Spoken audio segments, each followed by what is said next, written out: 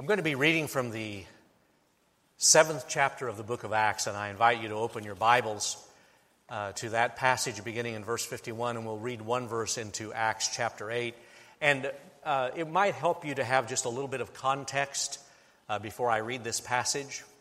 The setting, the time is after the crucifixion and resurrection of Jesus Christ. It's after the day of Pentecost when the Holy Spirit has come. The church has been established. In fact, the church is very successful, and the church is growing in such a way that the apostles need help with the ministry, so they call out 7 helpers, and one of those is Stephen, and he is the focus of our scripture and our message this morning. Stephen, at one point, at this particular point, is preaching the good news of Jesus Christ, but Stephen runs into a buzzsaw, and the buzzsaw is the established church of the day. Ironically, it's the same established religious leaders, the Sanhedrin, who gave Jesus a mock trial right before his crucifixion. And Stephen, in his speaking and his honest truth sharing, runs into this buzzsaw of people who were more interested in retaining their power and more interested in retaining their position and more interested in preserving the status quo than being open to the change that the gospel of Jesus Christ brings to individuals and to structures. And so he runs into that buzzsaw, as we'll read about. So in Acts chapter 7, beginning in verse 51, I'll read, and if you are able, would you stand and come to attention as God's word comes among us. Stephen speaking, "You stiff-necked people, uncircumcised in heart and ears, you are forever opposing the Holy Spirit, just as your ancestors used to. Which of the prophets did your ancestors not persecute? They killed those who foretold the coming of the righteous one, and now you have become his betrayers and murderers. You are the ones that received the law as ordained by angels, and yet you have not kept it."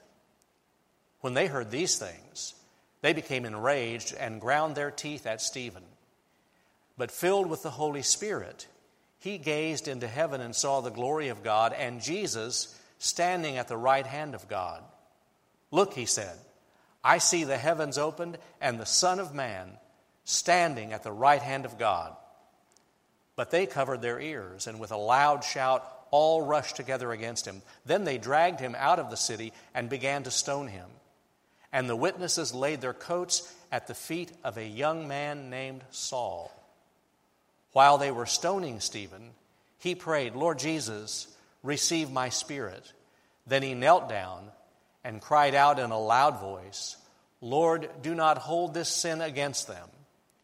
When he had said this, he died. And Saul approved of their killing of him. That day a severe persecution began against the church in Jerusalem, and all except the apostles were scattered throughout the countryside of Judea and Samaria. The word of God for the people of God. Thanks be to God. You may be seated.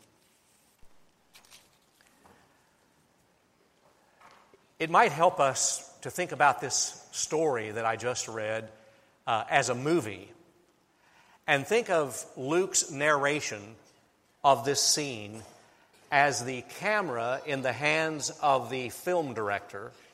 And I want you to notice how the camera swings alternately between a focus on Stephen and then a focus on the cruel, angry, hate-filled mob of church people who were trying to kill him. And then away from the hate-filled religious people back to Stephen and back and forth. For example, if you start in verse 54, the enraged crowd, when they heard these things, they ground their teeth at Stephen.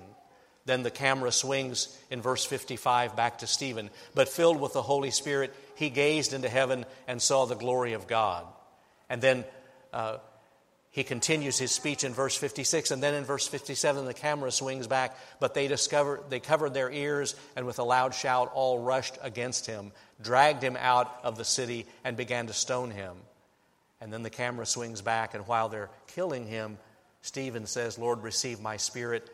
He knelt down and said, "Lord, don't hold this against them." The camera just swings back and forth as if to contrast the love and forgiveness of Stephen, the hate and rage of the angry mob, and back and forth the camera swings. It's powerful. And this is a very historic and important pivotal story because as far as we know, Stephen is the first martyr of the Christian church. We say as far as we know because there might be stories that aren't told in Scripture. And we also notice that Stephen quotes two of Jesus' sayings on the cross, Father, receive my spirit. And the other one is also from Luke 23, basically, Father, forgive them, they don't know what they're doing. So let me just slip this in early in case some of you go to sleep from lack of a full night's rest. Let me just get this in early. We're never more like Jesus than when we forgive. We're never more like Jesus than when we forgive. Now, the other lesson that we learn from this story is that sin is never merely an individual thing. Sin is always corporate. That is, that sin adheres, individual sins, adheres to structures and institutions and systems and organizations. Like dried egg omelets sticking to the skillet. Individual sins stick to systems. And the temple was the focus of Stephen's sermon. We didn't have time to read his whole speech, but the temple of Jesus' day and Stephen's day was an institution. It wasn't just a building, it was a system. It was an organization. It was an emotional attachment. It was a source of allegiance. It was a source of great emotion and loyalty. It was a very complex system, and Stephen attacked that because he said, you've started worshiping the temple instead of worshiping God, and it enraged them because they knew that was true. Deep down, they knew that was true. And the temple was supposed to exist to help people, to assist widows, and yet Jesus had said in his ministry that the people of the temple are devouring widows' savings and taking their property. So the temple had become corrupt. Sin sticks to systems and institutions and organizations. And just to be very clear,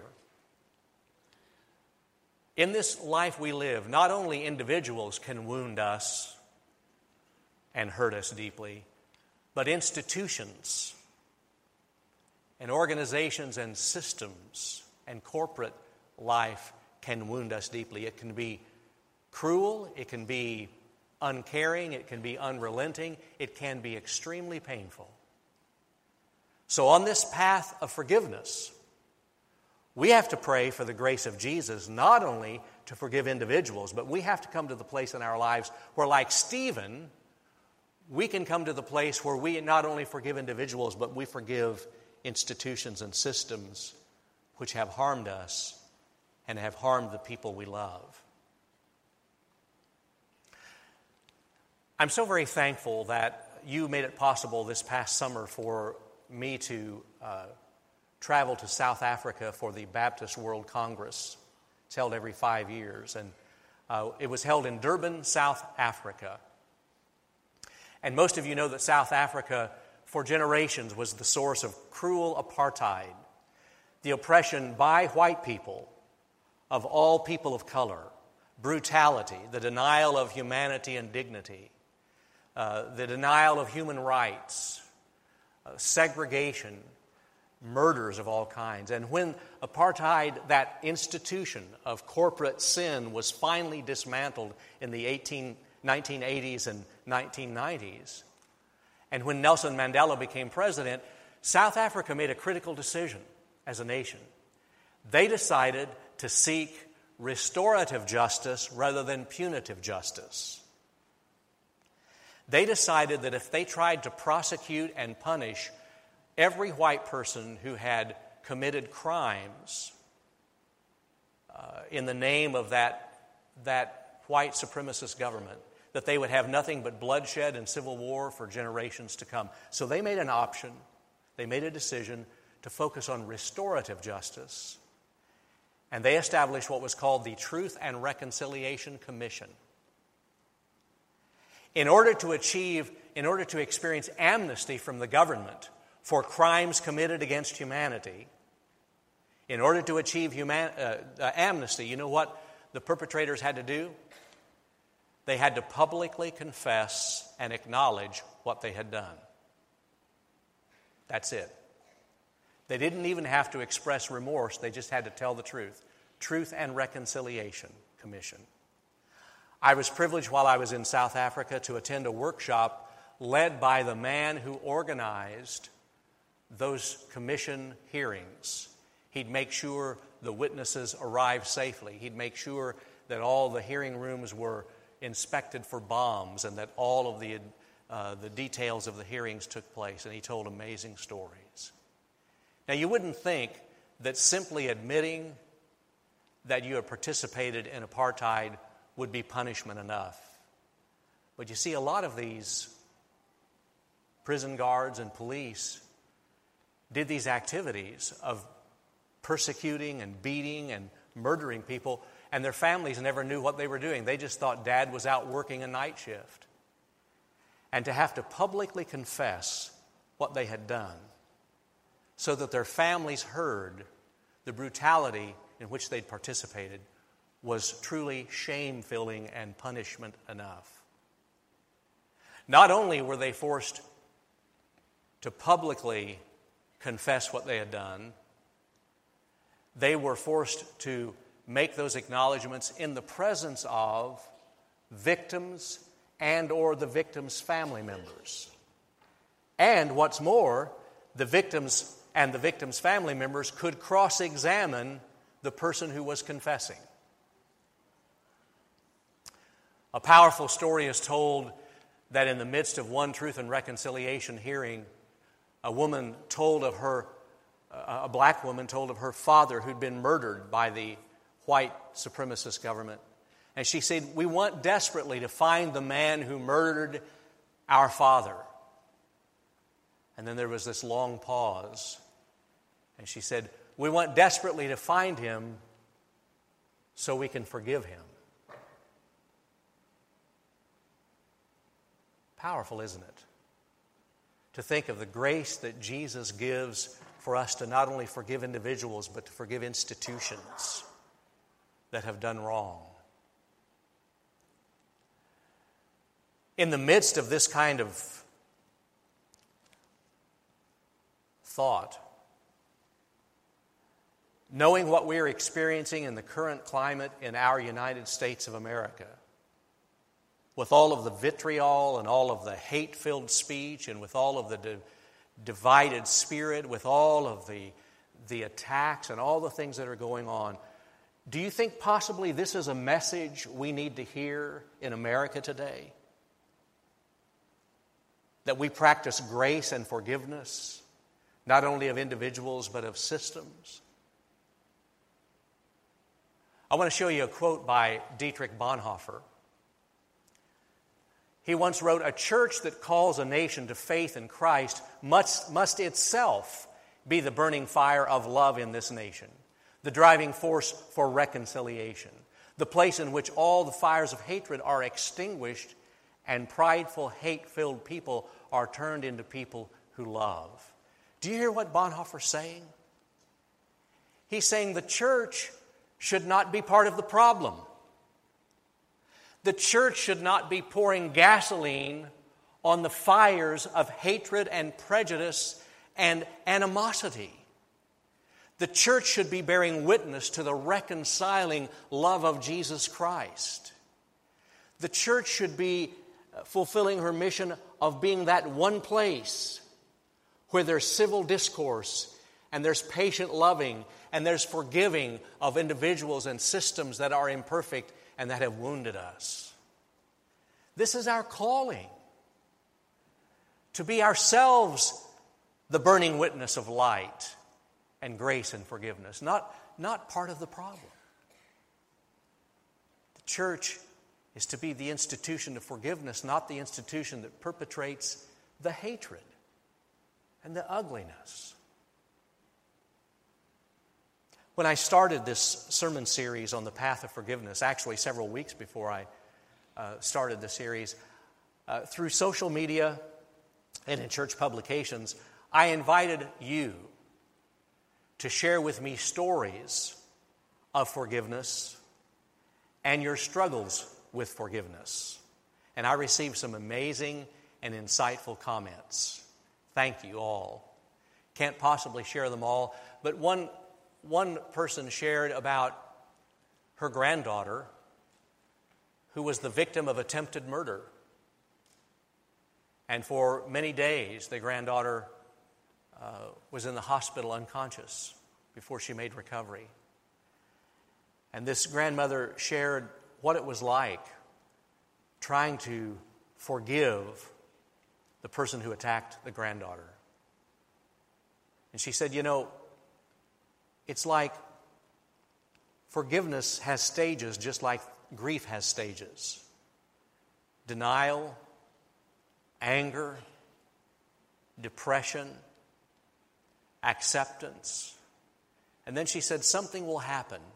You'll see something on the news, or you'll hear a phrase, or someone will say something, and she said, it's like triggering it, and you start all over again, and you feel like you haven't made any progress at all. And you have to start all over again with that cycle of forgiveness. She was being honest about how difficult it is. Another person messaged me on Facebook and said, I was carrying around a lot of hate and a lot of unforgiveness, individuals and systems that had wronged me. And then she said, one day I made a decision that I didn't want that cancer in my soul. I didn't want that cancer in my soul. And that's a good way to describe what happens if we let that bitterness just hang around very long. As I think about what Stephen modeled for us, and as I think about the South African government and the South African Truth and Reconciliation Commission, these brave testimonies that were shared with me on Facebook and through other means, I have some questions that I'd like to ask related to this story about Stephen in Acts 7. Here's my first question. In this story, in which Stephen was stoned to death, you tell me, who was alive and who was dead? Now, your first answer is, well, the cruel, angry, organized religion of the day was alive, and at the end of the story, Stephen was dead. But I'm not so sure, because Stephen went on to be with Jesus. And those people that were throwing those stones and killed him, something had died on the inside. Something has to die on the inside for you to, in the name of your God, kill another person in the name of your religion. Another way to ask that question would be, who's free and who's enslaved? That was a good question to ask during the days of slavery in our United States. The oppressors were enslaved to a system just like the slaves were enslaved to a system. Same thing in South Africa, same thing with injustice anywhere. The oppressor is just as enslaved as the one oppressed. Here's a second question. Who will be influenced for Christ by the way I forgive? Someone's always watching. Did you know that? Even when you don't want somebody to be watching, someone's watching. Even when you don't know anybody's watching, someone's watching. While Stephen knelt there and his head became bloodier and his vision became blurred and the people were just spitting venom and foaming at the mouth, throwing rocks, there was a young man there named Saul of Tarsus, and he was ambitious. It was his goal to become the very best Pharisee. And he was there to stamp out this movement, the way, called the Jesus way. And he said to all the people, now you can't really get a very good shot if you have a big bulky coat on. You can't really aim those rocks very well if you have a big heavy coat on. Why don't you take your coats off and just lay them here at my feet, and I'll watch your coats while you go ahead and kill him. And Saul watched them kill Stephen. But the seed of evangelism was planted that day. Saul didn't know it, but in his mind, his heart was touched by the forgiveness that Stephen offered. God planted a seed, and it later germinated when Saul of Tarsus became the Apostle Paul, the greatest church planter and the greatest evangelist that the church has ever known. And it started because he witnessed a Christian forgiving an individual and a system for murder. So who's going to be watching when you and I choose to forgive or not forgive? Who's going to be negatively or positively impacted when you and I make decisions to forgive or not forgive? Somebody's always watching. Here's a third question I have for us. Who wants to die and stand before God with gunk on your soul?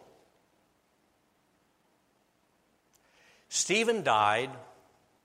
He fell asleep in Jesus, Scripture literally says. King James actually gets it right. He fell asleep, and he woke up in Jesus' presence. He went to the presence of God, and his soul was clean. Now, who here this morning wants to die with grudges on your heart? Who wants to stand before the Lord with gunk on your soul? Show of hands. Who here this morning wants to go, when you die, stand before the Lord with a clean slate? Raise your hand if you want to stand before the Lord with a clean slate. I sure do. But my goodness, Stephen died with a clean slate.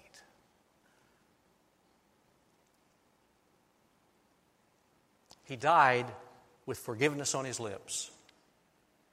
And here's the fourth, and I think maybe the most intriguing question. Why did the glorified Christ in heaven stand up when Stephen died? All other scriptural references to the glorified Christ, by that we mean crucified, risen, after his time with the disciples, ascended back to God at the right hand of God. Every other reference in Scripture to the glorified Christ, he is seated at the right hand of God.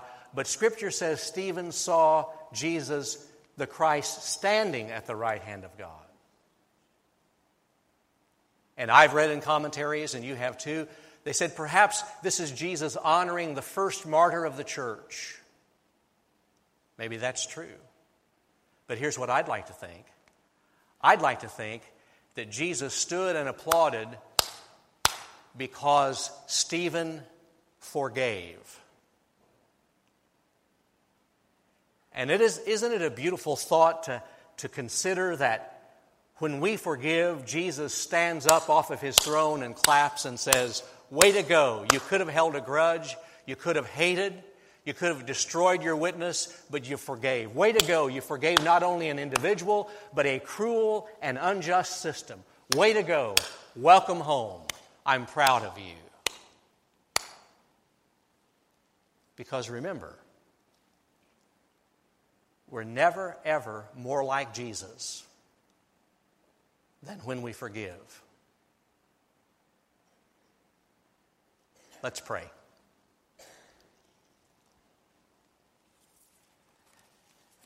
Maybe as we bow for just a couple of moments,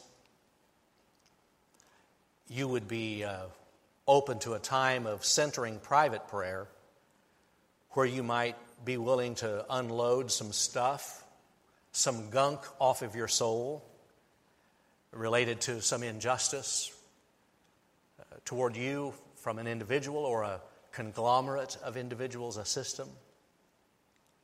And you'd be willing to just shed that. Say, "Jesus, I'm just tired of carrying it around. This season of Lent, I want to be done with it in the name of Jesus and with the help of Jesus." And maybe as you pause for prayer, for the first time, you'd like to experience the grace of Jesus. You'd like to participate in the Jesus forgiveness by personally claiming and trusting Jesus Christ, by admitting your sin, truth and reconciliation, by admitting your sin and asking Jesus to come into your heart, to trust him as your personal Savior. Maybe you want during our response time to come and share any of those decisions. Maybe you want to just come and pray about something right where you stand. You may pray about that. Any who are ready to become a part of our church family, we'd be happy to receive you as well. Lord, in these moments, give us honesty before you, honesty with ourselves, and an openness to your Holy Spirit's nudges. Through Christ our Lord. Amen.